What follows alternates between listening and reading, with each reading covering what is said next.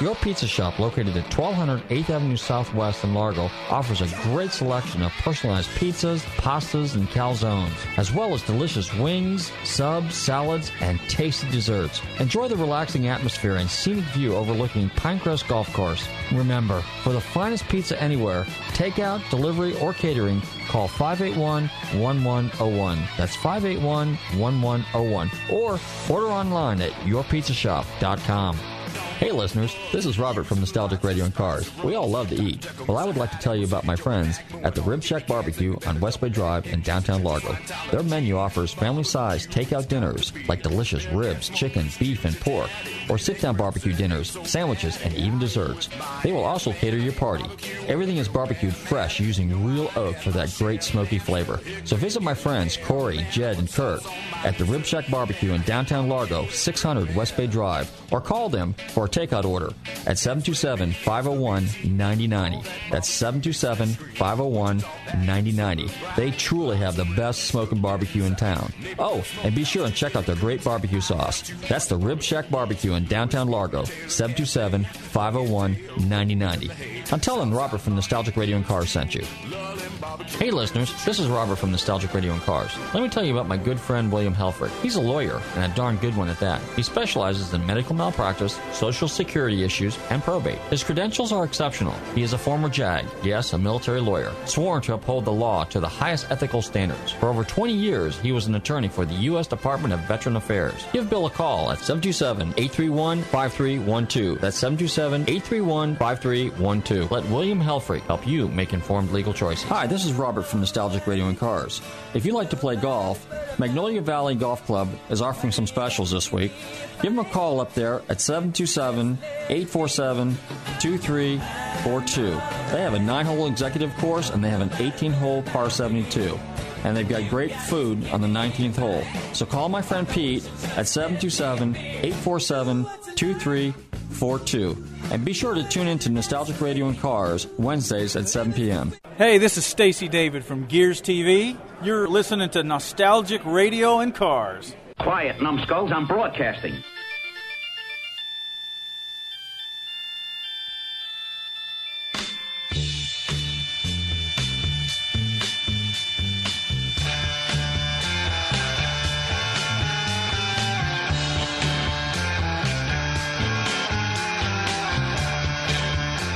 Okay, listeners, welcome. You're tuned in to Nostalgic Radio and Cars. And guess what? We were live here in 2013 SEMA in Las Vegas, Florida. And I'll tell you what, it's an overwhelming show.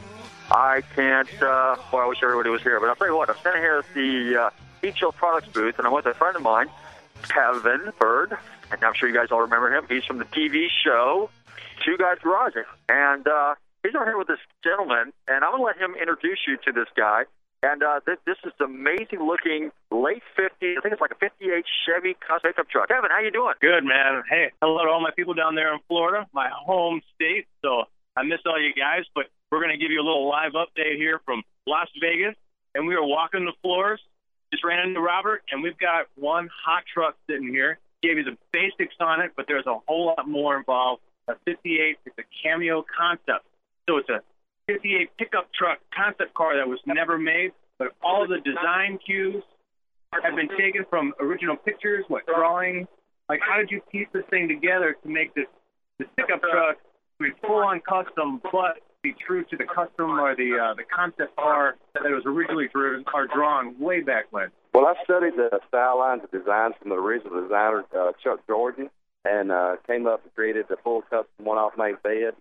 I used the dual headlight theme from the 58 Chevy truck to make my custom dual taillight on the rear. And it also has a custom actuated rotating license plate on the back, I think we discussed a minute ago. That license plate is pretty cool. It's kind of like a James Bond thing. You hit the button, and it flips over to the other side. But what's kind of neat is he left a little bit of the mechanism on there. You can see the chains driving that thing around. So this thing is really smooth and clean, but you get some of that real working pickup truck on it. Now, how many hours do you have just in the bed of this thing? Well, just in the bed, I would get around 2,000. We're putting over 5,000 in the total build, and I've been working on it probably about 5 years off and on to create the pickup truck. Yeah, you can just see the number of hours in it. And what's tough for people that aren't really familiar with, a particular vehicle when they've been modified so much, but when they've been done so cleanly, really you don't get the essence unless you can come up and walk up and hear the story. You can see where the lines were between this panel modified to this panel. This thing was shaped in an English wheel. So there's so many of these vehicles on the SEMA floor that have, just like you said, years and years worth of work into them. Lots of guys putting a lot of sweat into them. But this one from TC Pinnock was all done pretty much by yourself. Is that right? Yep. And I've been working nonstop on it for about the last 6 months. We got invited to SEMA, but the truck wasn't completely finished. So it has just been gangbusters nonstop every day to try to get it here. Not only being a custom vehicle, we did a full candy paint job inside out. That's like 13 layers. So it's just been out of control to try to get this done and get it here to SEMA. Nice. Well, last year we walked through Heat Show Products, and there was what model year was that? It was the early Mustang. Yeah, 65, wasn't it? Yeah, it had a mod motor, the more modern Ford 4-cam motor with a blower on it. They made, 600-700 horsepower? Yeah, a little over 650 horsepower. We put the new style headlights in it. We actually put the new style dash we cut down and then rewrapped it all in leather. So pretty extreme vehicle. Yeah, that was a Kevin Tate from Trucks on the RTM Power Block, but you put in a lot of hours with them, kind of tag team this thing, brought it home last year, and then you came this year with the 58 truck. It's just over the top. So. Yeah, and see, when Kevin invited me on board with that thing, we had 47 days to get that to Vegas, and I walked into the shop in Pulaski, Tennessee, and it was scattered over 3 days. So it was all we could do to put that car together in 47 days. TC, man, it's great catching you again at SEMA. Awesome work. You're pretty much blowing everybody away. This thing looks really good. I'm going to hand it back over to Robert. Thanks, buddy. All right, thank you, Kevin. Hey, Kevin, that's a pretty amazing truck. And I got to tell you, when I'm standing right here, and I guess the gentleman's name was TC, and that is just one incredible looking truck. I like the detail. I like the rear lower quarters where you kind of blended in the 58 Chevrolet Impala taillights on that. I mean, it did an excellent job. One hell of a truck. Great effort, man. Glad I could run into you, Robert. I'm going to let you hit the floor. I got some more shiny cars to go see, and I'll be back down in Clearwater, Tampa area soon to film more episodes of Two Guys Garage. Okay, well, you take care. Thanks for coming on the show for a few minutes. Hi, I'm Dennis Cage from My Classic Car, and you're listening to Nostalgic Radio and Cars.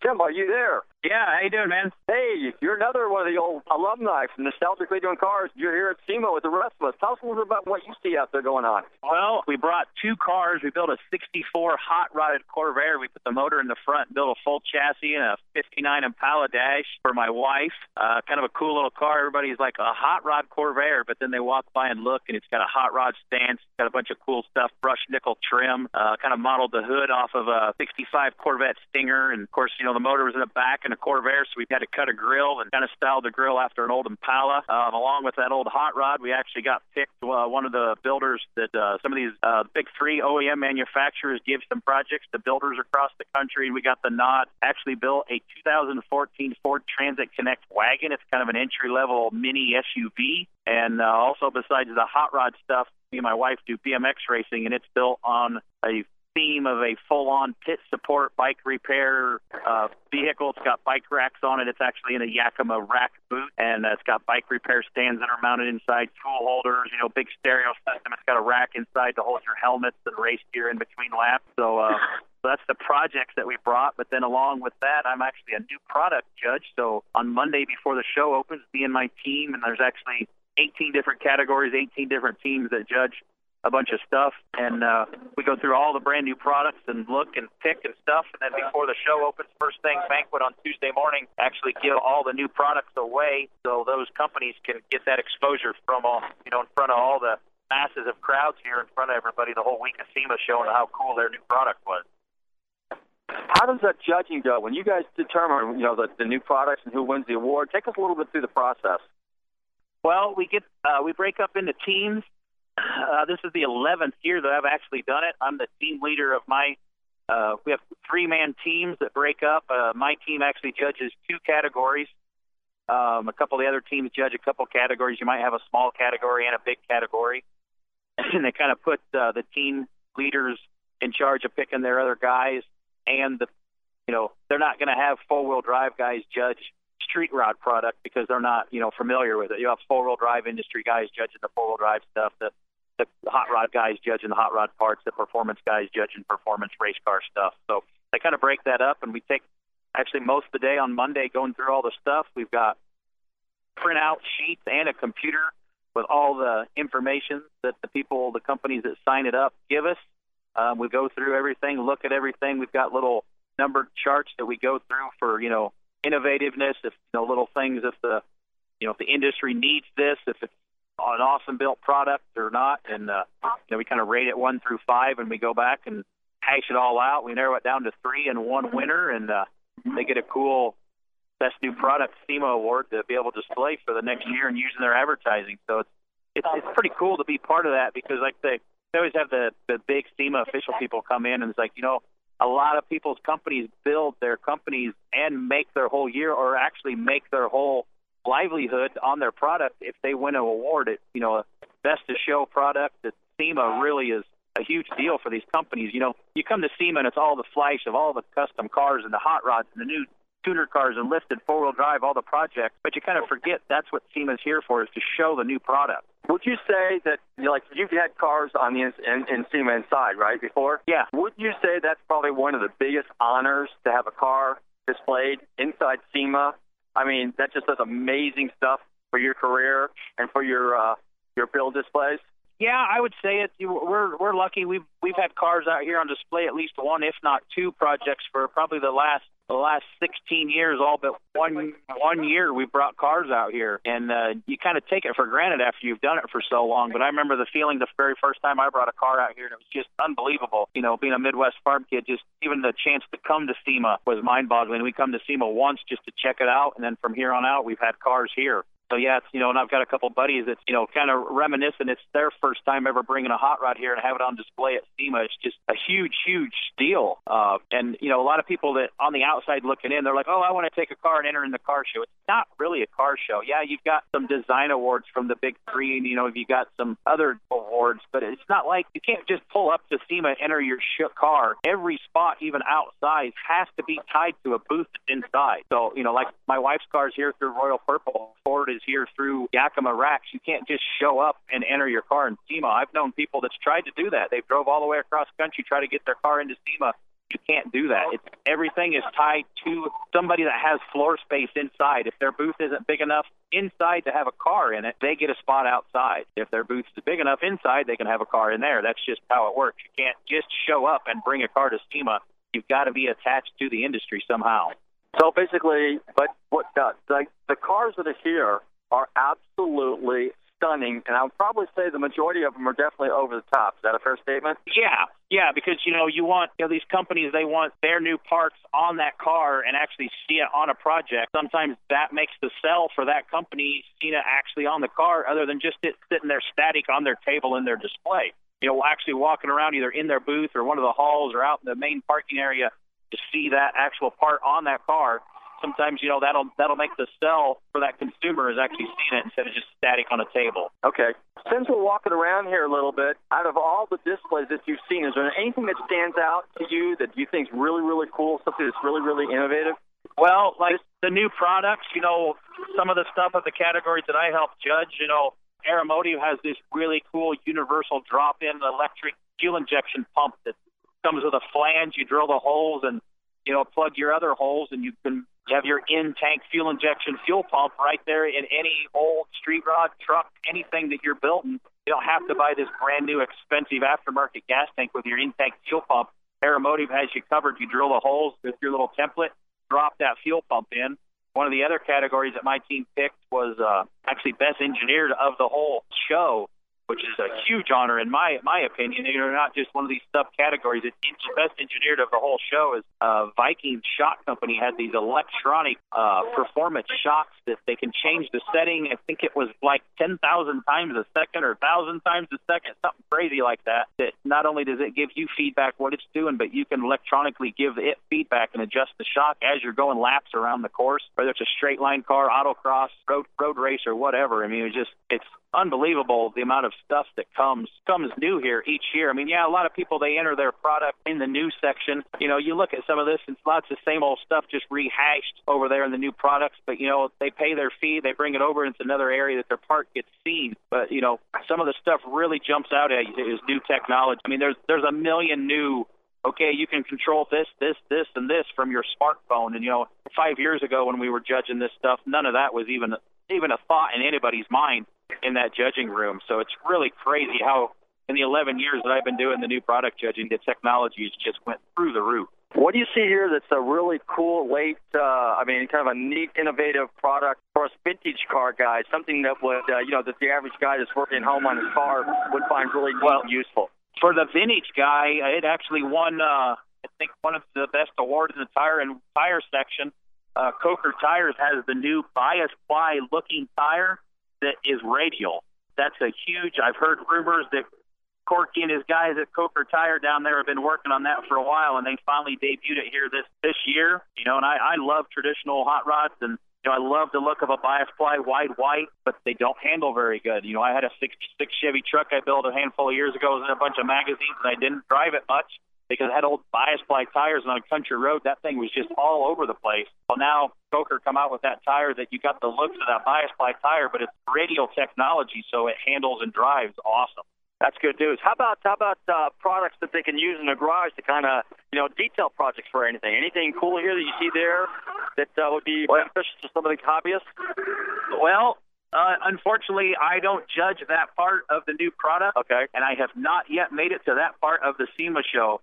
I know it's hard to believe to some of these people that have never been here, but I've been here for 2 days, and I've only made it through part of one section of the building of, what is there, 4 or 5 sections? And this place is so huge this year that even one of the like going to the ballrooms over at the Hilton right next door, there's another room over there that in the 16 years I've been coming, there's never been vendors there, and that room is full. And there's other, used to be meeting rooms upstairs that are full of vendors.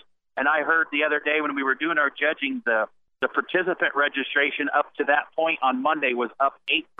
So to me, that means the economy's back, the market's strong. You know, a handful of years ago, it wasn't as crowded here. And, man, you can't even hardly make it through the halls here. The economy's back. People are spending money on automobiles, and it's awesome for everybody. That's good news. That's good news. That's good news for everybody in the classic car industry, too, because it's a big encouragement. Let me ask you this. Your TV show, Search and Restore, is you're done with that. You're done filming that right now, and you're working on some other projects. So tell us a little about some of the upcoming shows you might be doing. Well, I'm actually doing a little dealing with 2 American production companies and 2 overseas production companies on some things. I've actually turned down a reality show on a major network. It was in prime time because they wanted stupid stuff. I work hard in the industry, as product judging, and I'm an advisory board, volunteer at a few colleges across the country that teaches, hot rod stuff and fast classes. I'm a part of this industry. I've been doing it full time for 20 years, and I grew up around it. And I like to do things to make us all look good in the public eye and to help promote the sport. And there's just some of these TV people that are not car people, and they want drama, tool throwing, cussing, swearing, fighting.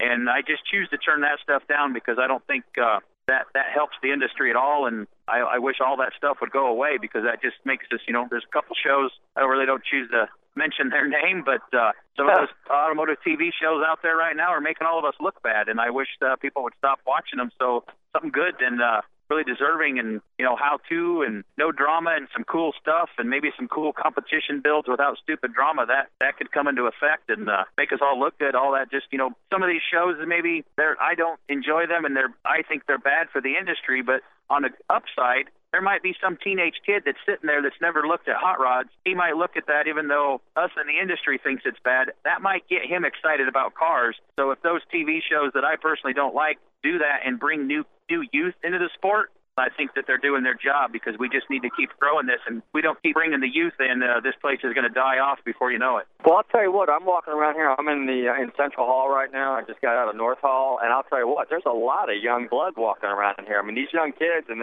it's amazing because typically you associate a young kid with a tuner car. there's a lot of kids getting into this hot rod thing, so that's good. And like you said, shows like yours. Some of the diehard hot rod guys aren't a big fan of the tuner stuff, but I am, because those are kids in the market. You forget that whether it's a tuner car, it's a hot rod, it's a lifted truck or whatever, they're still using that paint, that sandpaper, that detail equipment. They're buying those tires, those wheels, that wiring harness, that fuel injection. That's what they're doing, is they're being part of the industry. And I'm actually out here right now in front of the building by all the feature cars. And, there's a lot of young kids out here because the Ford racing guys are putting on a show out there with the drift, tandem drifts. They got Ken Block out there and Tanner Faust out there putting on a show. And, there's been a crowd out there all day long. And so it's pretty cool that all the stuff, SEMA just used to be cars and stuff, but now they've got a lot of entertainment here, especially at the end of the day. They kind of crank it up. There's a lot of, drifting and stuff going on out here. So it's pretty exciting. Let me ask you this: what do you see in as far as a trend in hot rodding and in custom cars and with builders today? What strikes you? What do you like? Well, I see the market. I'm not really big into it, but the diesel performance stuff and the lifted trucks are just booming right now. I mean, there's lifted trucks out here, diesel performance. I've got a couple of good buddies that are into that industry, and just the crazy stuff that they're doing. That to me, it looks like it's kind of growing really huge. To me, like the tuner style stuff seems to kind of be tapering off a little bit. I'm really glad that there's no more hardly at all spinning wheels. I was not a big fan of that market. Hot rod stuff's always strong. I love traditional hot rods and, street rods 48 and older. I'd like to see some of that come back. The Pro Tour street machine market with, the Camaros, Chevelles, LS motors, fuel injection stuff is really strong right now. And there's somebody hollering at me here. But that's what I see a lot, because also right now where I'm not doing any TV, I'm actually a live racing announcer. I've done a whole bunch of events for the Good Guys Autocross this summer and a few other racing series that I'm talking to about doing the, live play-by-play color. And you see a lot of the the Chevelles, the Mustangs, they come in with their performance suspension, whether it's a Ride Tech or Detroit Speed or whatever suspension underneath of it, but they've all got that late model, either a Coyote fuel injection Ford crate motor or that LS with, the bigger supercharger, bigger fuel rails, everything to make them go faster. And that's the huge market that I see at the events that I go to, because I don't really go to the diesel stuff, but again, I see the diesel performance really getting huge. And, the Pro Tour fuel injected, I don't like to call them resto mods, because to me the resto mod name come up with the auction guys that didn't know what to call an old hot rod with modern technology. I just call them a cool hot rod, but all those auction guys have to have something to pigeonhole them, so they call them resto mods. But I guess you can say the resto mod scene is really still hot. Now, talking about some of the cars that are here on show and on display, is there any car here that really caught your attention? Some of the cars that you see either North Hall or South Hall or Central Hall, anything that you think... Being in the industry and having a lot of buddies, you kind of hear the buzz, or your buddy might send you a private text picture of something. Hey, man, don't share this. Here's what I'm bringing. So, I've got a lot of my buddies, the hot rod world's kind of a cool world that, we're all in this together. We might be competing for the same consumer dollar, but, you get to SEMA, you go out with your buddies, and they're all hot rod builders too, because you all live the same life, so you understand what everybody goes through with the show deadlines, the building, the waiting on the parts, the dealing with this, the non-paying customers that people don't like to talk about, but everybody deals with it. The cars that you get everything sunk into, it's the best car you ever did, and the customer runs out of money, all that stuff. That's why all of us builders kind of stick together. So I've had some teaser shots, and one of the ones I like is over in the Jet Hot booth. That Brian Fuller, for the Jet Hot owner of the company, is building a 32 Ford all-wheel drive with a quick change front and rear, and they're going to plan to go to 200 mile an hour. That thing's over there mocked up in bare metal, and it's pretty cool. Yeah, you see all this stuff with all the paint and bodywork and upholstery, but it seems like people really like to see the stuff under construction, and that thing's over there raw metal, see all the cool fab work, and that's one of the cool ones I was looking forward to seeing in person, and it didn't disappoint me when I seen it in person either. It's a neat piece. Talk a little bit about the Riddler Award. There's a 40 Ford here that I believe was the Riddler car, won the Riddler Award this year. Did you get a chance to take a look at the car? Yeah, I walked by it here. I had one of the cars that we built, the 51 Hudson that we built on Search and Restore, on display at the Detroit Autorama this year. And that 40 Ford, when it unrolled out of the trailer, it was still a little dusty from being hauled there. I could see it from 4 rows over. Seen the crew that was involved in that build, and I looked over at it before it was even set up on its stand, and I says, there's your winner right there.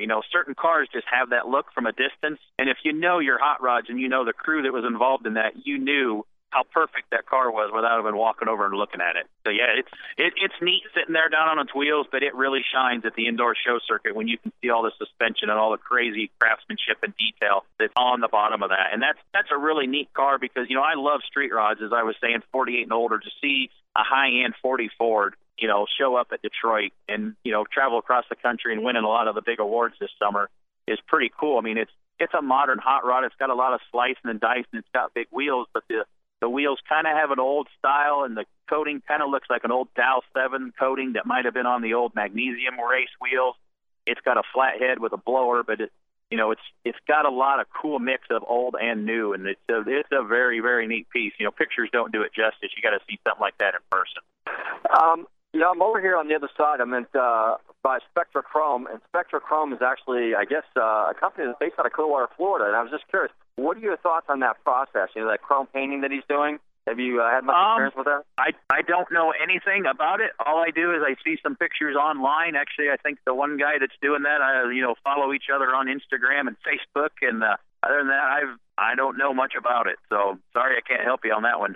Okay, no, just curious because I know it seems it's got a lot of people around the booth, and like I said, they had a display at Clearwater, Florida one time because they did one of the monster trucks for Dennis Anderson for Gravedigger, and they had it on display, and I just happened to be walking by here the other day, and I noticed those guys, and I talked to them a little bit, and there's mixed thoughts on it, you know, whether it'll hold up really, really good. I mean, it does really good initially. It's an alternative to chroming, but the finish is absolutely stunning. So, you know, but it's not like what you said. Like when you do your cars, you know, when you do a car for the Grand National Roadster Show, those cars are really seriously prepped and prepared. This is more for like, I don't want to say a quickie, but not a real long-term project type kind of car. For something that's maybe a little bit more streetable, a little bit more maybe disposable, if that's the right term for it. Is that kind of your thoughts on that too? Yeah, and you got to look at that in the industry. There's more guys that have daily driver hot rods or custom cars than, you know, that guy that wants to go win the America's Most Beautiful Roadster or the Detroit Auto Rammer for the Riddler. That's like 0.0001% of the industry, or probably even smaller than that. So, you know, a lot of these parts you look at, you want to make sure that it's, somebody, you know, a lot of these parts, it might be the coolest thing ever, but they might only sell 5 things of it. And that's what the SEMA is. It's the big consumer market that they want a whole lot of people to buy this stuff. And, you know, that spray-on chrome, that's probably, you know, more people are going to want that because you say it's a cost-effective alternative. Like those cars that you build, and, you know, a lot of people don't realize, you know, when they go to custom car shows, they have no idea how many hours and how much planning goes in this car. Give us a little brief, walkthrough of like when you first started a project, like that Hudson project that you did on TV. I think you did that for a military guy, didn't you? The Hudson project, okay. And I really loved what you did to the front end of that car. There was a lot of work and a lot of thought. How many times do you sit there and mock up something, and then you don't like it, and then you take it apart, and then you do it again? Those are the hours and hours and hours and hours that you invest in those cars before you even get to the final finish. Tell us a little bit about that. Yeah, well, I guess I've got a very active imagination. My wife says that I kind of see everything finished in my head. I can look at a car sitting in a junkyard and see the stance, the wheels, the color, the interior design already in my head. And that was one good thing when I was doing those TV cars. All I had to do was, you know, talk to the artist that drew down the artwork, and we bounced some ideas down, and then to show it to the rest of the builders so we could all be on the same page. You know, I remember there was a famous cartoon back in one of the hot rod magazines back in the day that this customer comes in and there's, you know, the customer, it's got the cartoon bubble above his head, what he's thinking, you know, I want a hot rod Willie. You know, he's thinking gasser, big motor, and the other guy's thinking Pro Street hammered on the ground. You know, you gotta make sure, you know, when it's just me in my shop, that's like when building my wife's Corvair here, we had a vision and we just did it. But when you're doing something else, you got to show the customer and all the people involved to make sure that they're all cool and all on the same page too. So it takes a lot of planning, you know, a lot of parts, a lot of waiting for stuff. My wife's car we did really, really quick, nights and weekends in 3.5 months, working 100-hour weeks, you know, 60-hour a week on it and 40-hour weeks on the customer cars. And luckily, you know, we worked with a lot of company suppliers that, you know, they get us stuff quick and, you know, dealt with us before, so they get us stuff that's really quick and get, you know, it's going to be at SEMA and a bunch of events, so you got to work with good companies to get stuff when you build stuff pretty quick. So how receptive are a lot of the manufacturers, whether it be, whether it be Bilstein, whether it be Edelbrock, whether it be painless wiring, whether it be, General Motors supplying or Ford supplying you with a crate motor, how easy or how difficult I should say, is it to get these guys to get involved and contribute, parts to your projects? Well, that's an art in itself. Luckily, I've been in this industry and getting cars as winning national awards and in magazines for over 20 years now. I've been in over 250 magazines, and it actually that all helps and all that builds up. So it's not something that a new guy can just jump into the industry and do all this. And it's kind of a little voodoo. Luckily, I had a guy that was in the Pro Street world back in the day, in the late 80s, early 90s, that, went to the Street Machine Nationals, and he kind of took me in and showed me how to do the business side of it and showed me how to do this. And it's not just gimme, gimme, gimme. They want to know you're going to go to this event with this many spectators. You're going to go to this event, and this event. And if you get a part from somebody, you better damn sure make sure you're there. Because if you don't, that's your word, that's your shop, that's your reputation, that car better be there. Or that company's never going to help you again. And guess what? That company has friends that has a company that has a company that has a company, and the word travels fast. So that's what, I guess, our relationships over the 20 years, we always say we do what we say, and we always hit the deadlines, and we're there no matter what. So, Tell us about some of the other activities that go on outside. And you talked about the racing that's outside, the drifting, and the displays and stuff like that. What other things kind of go on that? Talk about the seminars a little bit, the educational programs that go on. Tell us a little bit about that, because you've been doing this for a long time now. Well, I don't never take part, never have time at SEMA here to get to the educational seminars. I know some friends that do. Actually, I was so busy last year at SEMA, I never made it to 2 floors of the whole SEMA show. That's how crazy this place gets for you when you're out here this week. Not only you get up early in the morning, you're in Las Vegas, you want to go out and have fun, but the last 2 mornings I've got up, my alarms went off at 6 a.m. to get the morning banquet, the new products banquet. This morning I got up and went to the NHRA breakfast banquet, and at the end of the night, after the SEMA show's over, there's usually banquets to go to there, and business meetings and sponsored dinners and all that stuff. So, walking around the show and doing all that, but 90% of the business that I always done, it always seems to be done later on, whether you run into somebody at a restaurant or walk into the hotel or you're at a business meeting or another banquet. That's when it seems like all the good stuff happens. So, bottom line is, anybody that's never been here needs to come here. Is that the case? Yeah, definitely. Growing up as a hot rod kid, I was like, man, I want to go to SEMA at least once. Well, I've never missed a year since I've been coming. And we've got, from just the relationships and people you meet here, we've done the brand new OEMs, like we did the new project for Ford this year. We've done that 11 times we built brand new projects for Ford and Chevy and Pontiac and Saturn and all kinds of stuff. Well, now that's interesting. So let's say, for example, you did a project for Chevrolet. Do they fit the criteria, and take us through the process there a little bit? Actually, when you do these new ones, everybody thinks it's some big secret, but you got to be a SEMA member. If you're a SEMA member, all the information comes through all your SEMA contact stuff. You send in a proposal and send in all your stuff. Our proposals are usually 15 to 20 pages, and again, you have to put in all your events and where you're going and your consumers, and your show that your deadline is that you hit SEMA. It actually says in some of these company contracts, if you don't hit SEMA, you pay for the vehicle, you pay for shipping, you can pay for all kinds of stuff. So it's always very nerve-wracking not only to get the car done, make sure it's right, get it here, and the powers that be at those OEM corporations be happy with what you did. Because I've heard horror stories through the years of guys not getting them done, not being happy, not doing what the proposal said. And it's not a good result if that you drop the ball with one of the big three. So for the OEM project, you're basically saying, like, let's just take a brand new Camaro and let's they set the parameters and basically you put together the build, right? Is that the way that works? Nope. You pitch everything from the colors to the wheels to the interior and everything. And if they like it, you might get a shot. If they don't like it, they throw it in a pile. They get, I think, over 1,000 proposals. And, sometimes they just use that idea to bounce ideas off of, good builders to see what they got an idea. And, I've known some people that's threw stuff in and they says, no, we don't like that. And the next year that OEM company has taken that builder's idea all the way and built it themselves. So you just never know what you're getting into out here, man. It's a weird world, and not as easy as everybody thinks it is. Hey, in case you just tuned in, you're tuned into Nostalgic Radio and Cars, and we are live here at the 2013 SEMA in Las Vegas, Nevada. Yeah, the OEM deals, do they allow you to build vintage cars too, or is it strictly the newest, latest, and greatest? Well, the OEMs, you pitch what you want.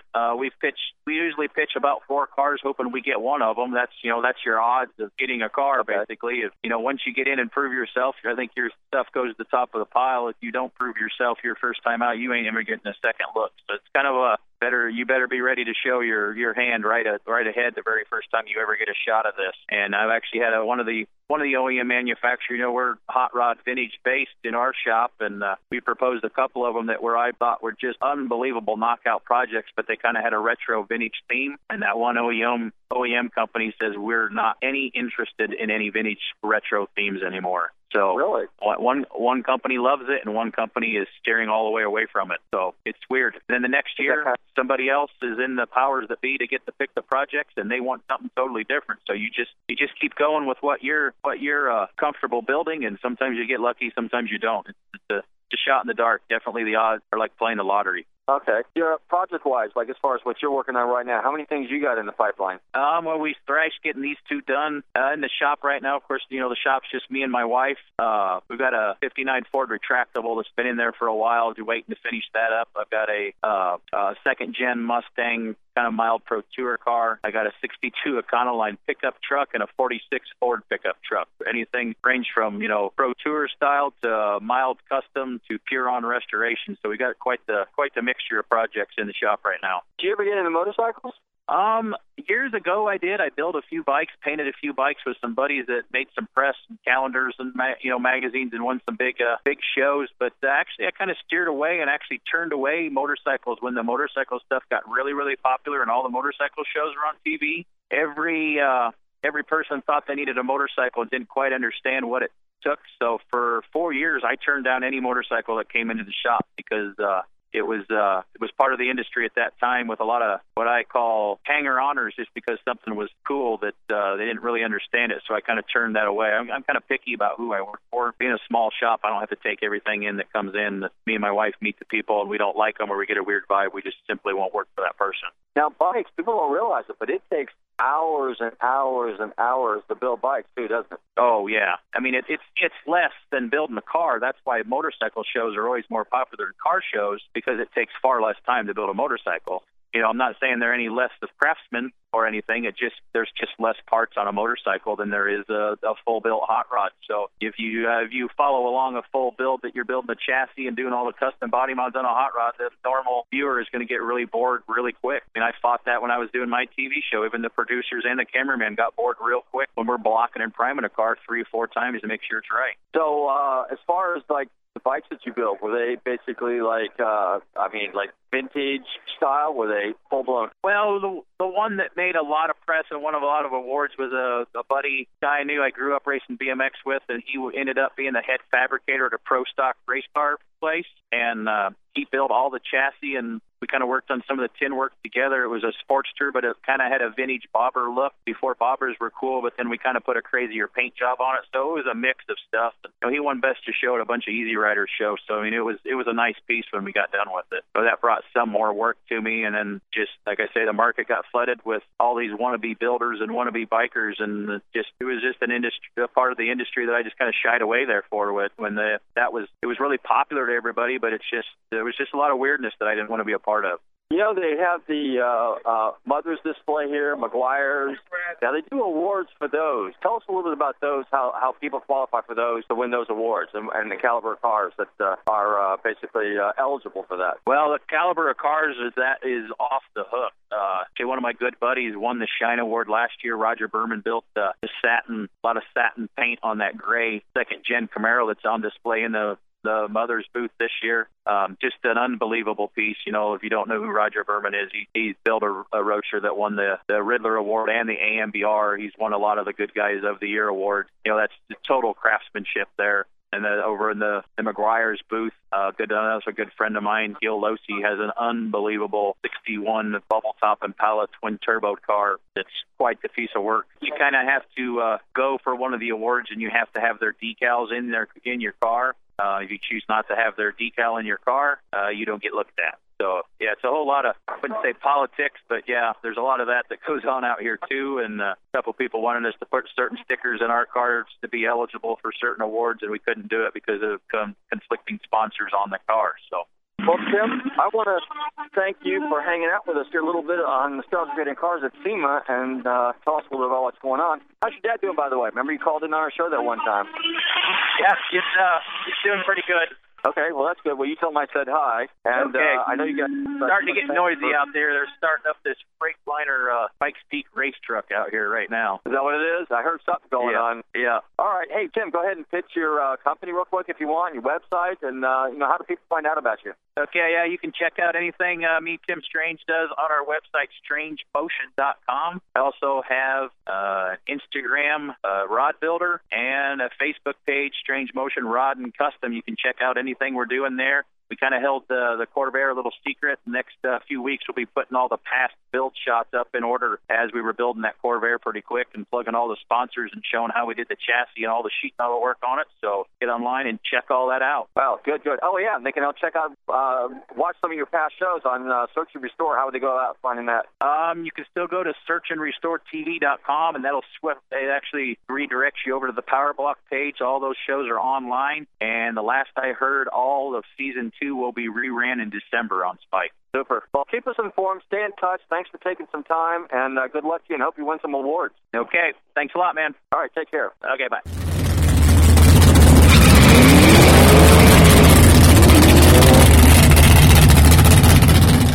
Hey, this is Jesse Combs, metal fabricator, TV host of All Girls Garage and The List, 1001 Car Things to Do Before You Die, and now the fastest woman on four wheels.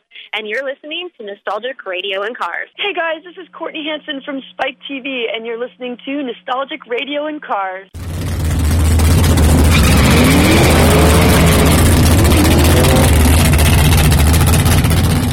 Anyway, hey, Cedric, how are we doing on time there? Oh, we still got about 15 minutes to go. Tell you what, I'll just talk a little bit because what happened was here's the deal. Let me explain to my trusty listeners how this works here at SEMA. You walk around. I usually get here, let's say, like on a Sunday, okay? And so what I'll do, and on Sundays, they're still setting up. And it's amazing if you guys have ever been to a large convention center. Now, just to give you an idea, this convention center is over 1 million square feet, okay?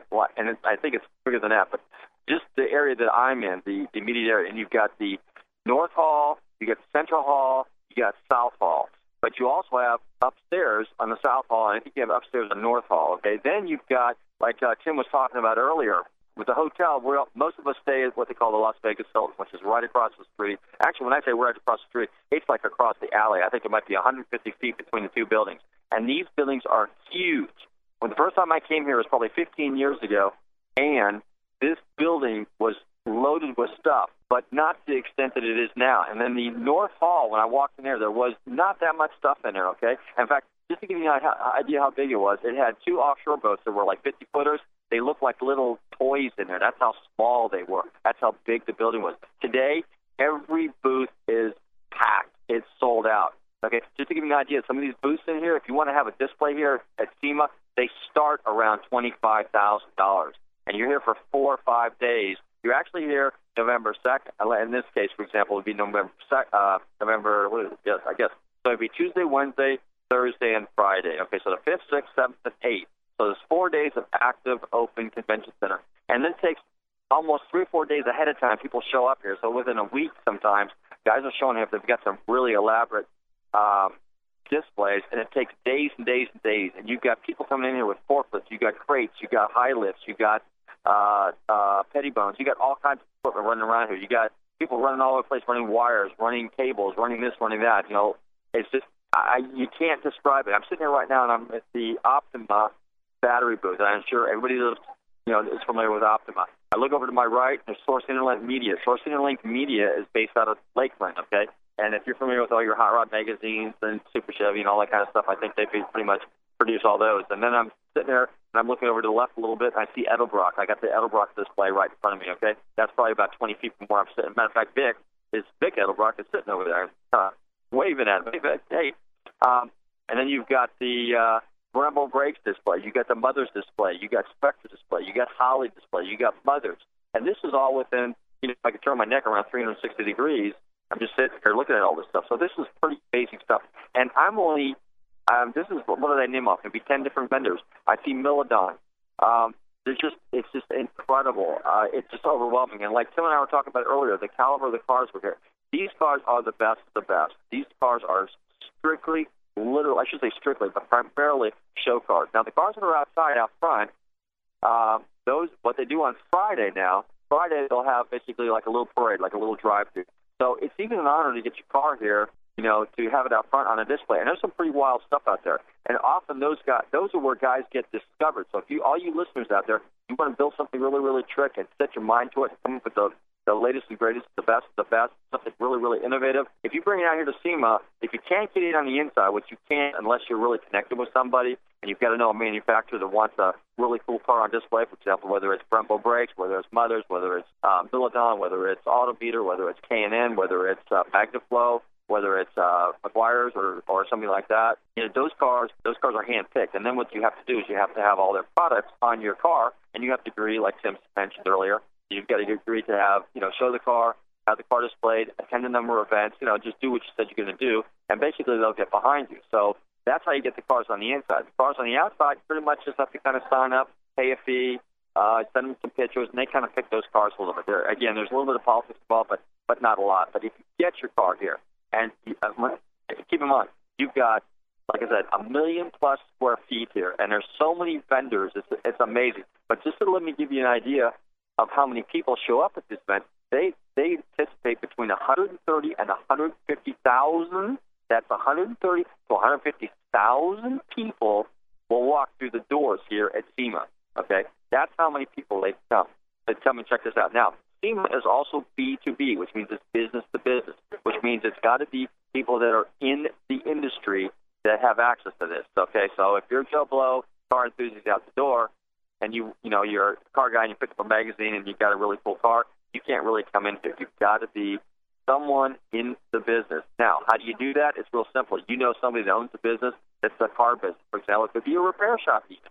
And then what you do is you put yourself down, you list yourself as a buyer, okay? And then they would list you on their crew list, so to speak, as a buyer. And that's how you apply, and then they'll send you the application, fill the application out, and then what they do is they send you basically the credentials in the mail. So that's how you, and that's how they pretty much, that's how you get in here, okay? Now, let me give you a little idea of how some of the entertainment that's going on. The other day, they had a big unveiling over at the Ford booth. Ford has probably the biggest display here. It's in Central Hall, which is the hall to be in, okay, which is where the names I just named off, the Edelbrocks, the Hollys, the XL, the Brembos, the Mothers, McGuire's, Source and Link, Optima, General Motors, everybody's in this block. And so right when you come in on the first floor, just before you step down into the lower part of the hall, again, like I said, we're talking, hundreds of thousands of square feet, millions of square feet. Ford's got the huge display. Well, yesterday they had an unveiling. Now, what was really interesting is I'm sure if any of you guys follow any of the road racing that's going on, Grand Am, I should say, has come out, which is Daytona, 24-hour, bikes up there in Daytona. They've got what they call the DP cars. DP is what they call a Daytona prototype. The Daytona prototypes are kind of let's just call it a really high-dollar, fancy-schmancy spec racing, okay? Well, up until now, cars, the parameters, the chassis were built by Riley. You could put a little bit of body work on it. In other words, if you were doing kind of like running a Chevrolet, you could have your car look a little bit like the Corvette. If you're running a Porsche at the front, the body work might look a little bit like a Porsche. If you were running a Ferrari, it might look a little bit like a Ferrari or something like that. So basically, you bought the chassis, did a little bit of body work, but all the chassis were essentially the same. What you had to do is you had to run whatever power plant you want. Well, this year, Ford's heavily involved. Ford's running their new EcoBoost turbo 6-cylinder motor. Well, guess what? Tenassi, who's known for Chevrolets, was here, and they unveiled the new Daytona prototype Ford EcoBoost, and guess what? Tenassi is running that car. Now, what I like, because I'm a Ford guy, is Penske's running Ford this year, and he's kicking everybody up, kicking everybody's butt. And he's tied in with Roush Yates, okay, the engine builders, and Tenassi is doing the same thing. So both these cars, both these teams, different race series, okay, NASCAR and the Daytona, the GTP, the road racing series, Grand Am, are both heavily involved heavily backed by Ford Motor Company, so that's super. John Force, I think he's renewing his contract with Ford, so he's going to pretty much continue dominating in drag racing. He's 16-time national champion. Okay, so that's just absolutely amazing. But what they also did is the guys from Barrett Jackson, my friends Gary Bennett, Steve Davis were here, and Gene Simmons from KISS. Well, guess what they did? They unveiled this really cool, radical, custom 53 to 56 Ford pickup truck that had a real Shelby theme to it. I mean, they gave the front end a little bit of a really contemporary look to it. Looked kind of like a brand new Mustang Shelby nose on it. The paint was, a basic, in this case, it was kind of like a graphite color with the Shelby stripes across the hood. It had some late model contemporary modifications done to the interior. Had a late model Shelby engine and driveline in it. Really, really, really cool piece. But what was interesting is the car was basically unveiled and presented to all the people here by Gene Simmons from KISS. Okay, and even though he had his bodyguards around him and he wasn't really approachable, he still took the time out to sign some autographs and take a few pictures. But I'll tell you what, it was such a mob scene. Yours truly couldn't get there. However, on the other hand, Neil Young was here, of course, still National Young. Okay, Neil Young. Neil Young's here with his 1959 Lincoln Continental convertible. Now, it's called the Link Boat. It is a total hybrid car. Okay, go online, check out Link Boat. Okay, what's really interesting too is, and I actually had the opportunity to talk to Neil Young. I got a picture with Neil Young, and so it was pretty amazing. I actually invited him to come on the radio show. Who knows? He's a very, very private guy. He's very low key. He doesn't like doing a lot of publicity, but he's really in the cars. Now, he has an amazing car collection, and it consists of mostly cars from the 40s and the 50s, okay? But he says those cars I can't drive anymore. Now, he's extremely environmentally conscious, okay? So, having said that, he doesn't drive the cars. He just stares at them. But he loves his 59 Lincoln Continental convertible. And he had a couple, I can't remember the name of the company, but there's a company in California that did all the mechanical modifications on it. But Roy Brizio, who does a lot of cars for Eric Clapton and Jeff Beck, who, by the way, was also here, and he's I've invited him to come on the radio show, and he's one of the premier street rod builders in the San Francisco Bay Area. And but anyway, so Brizio built his Lincoln Continentals, but Neil would sit there and he talked to everybody about his Lincoln. He's extremely proud of that. The car is totally efficient, self-perpetuating, electric motor, or electric powered, and it's got a little generator in it that's also self-generating. I mean, it's just kind of a real interesting thing. You need to check it out on the website. It's really more complicated and a little too sophisticated for me. I'm just a little average guy that knows how to move a couple wrenches and cogs, and gears and levers and stuff like that. I'm just real basic mechanical. But nonetheless, this car is extremely interesting. And then the cool thing about it is that it has, in Neil Young's words, there's no carbon no carbon waste on this car. In other words, no carbon footprint, no nothing. So at any rate, but it's a real cool piece. But Neil Young was here, and tomorrow at 11 o'clock, he's doing a complete seminar on that car for about 30 minutes. So it should be real interesting. I'm going to take a bunch of pictures of it. We'll put it up on our website. We'll put the information on our Facebook page. Be sure to like us on our Facebook. And matter of fact, I forgot to tell you guys at the beginning of the show, I forgot to tell everybody, run your computers and Google TamTalk1340.com, and you can see us live here in the studios at WTN AM 1340 in downtown Clearwater. But you know what? I'm not there. I'm here in Las Vegas. The other thing is, the other couple days ago when I first got here, typically people come to Vegas and they gamble, right? Danny Coker was here. Matter of fact, we saw him on Saturday at the Born to Ride concert. Okay, I haven't seen Danny yet, but I've been corresponding back and forth with him and Kevin. And I might stop by a shop tomorrow. But a lot of guys come to Vegas. They look for the entertainment, the fun, the games, all that good stuff that you do when you do go to Vegas. But some of us really diehard car guys, you know what we do? We're here at the show all day long, and I'm talking, you walk miles and miles and miles. When you're done, you're beat. Last thing you want to do is go out, party. But what I do is I go to my handy-dandy little computer, and I go to Craigslist, and I find all kinds of cool stuff. Now, you guys know I'm into vintage Porsche, so I was over at this one guy's shop. I met him last year. Didn't have enough time because I found out about him too late. So basically, I hung out with him for about 4 hours Monday evening, and we just talked about cars. And he had just all kinds of cool old vintage Porsche stuff in there, 911s, neat stuff like that. And that was really, really cool. And that was interesting for me. I got to show me a lot of his race cars, his racing motors and stuff. And I met another guy who a friend of his, that's also in the Porsche. So that was kind of cool. while I was on Craigslist, I also ran across this other car that I thought was kind of cool. And I don't know if you guys know about Kellison, but Kellisons were fiberglass body cars, and they're like a kit car that you could buy back in the late 50s, early 60s. And I think there's Kellisons, they're called J3s, 4s, and 5s, and they're basically kind of really low-profile kind of car. It was back in the 50s, you know, when the guys were returning from the war, you know, a lot of guys went to sports cars, and because that's what they had when they were over there overseas. So what they did is when they got to the United States, a lot of those guys were hot rodders. Well, now they're back home. They got the little sports car. They go, this thing's not fast enough. So what they did is they started putting big motors in itty-bitty little sports cars. Some of them road raced them. Some of them drag raced them.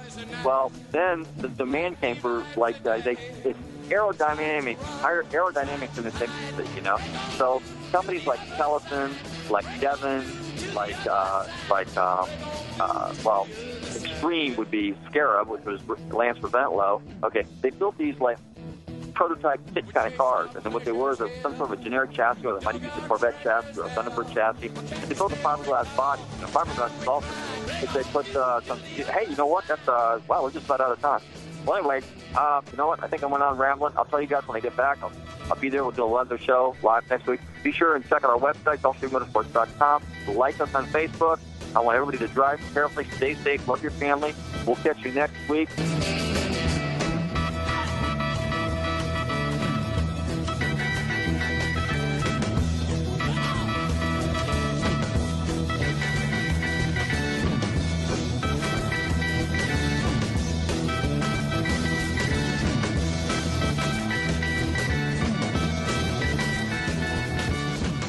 I don't mean to be telling tales out of school, but there's a fella in there who'll pay you $10 if you sing into his can. Downtown Dade. I'm not here to take a record, you dumb cracker. They broadcast me out on the radio. WTAN, Clearwater, Tampa Bay. WDTF, Dade City, Tampa Bay. WZHR, Zephyr Hills, Tampa Bay. Listen. You dumb cracker.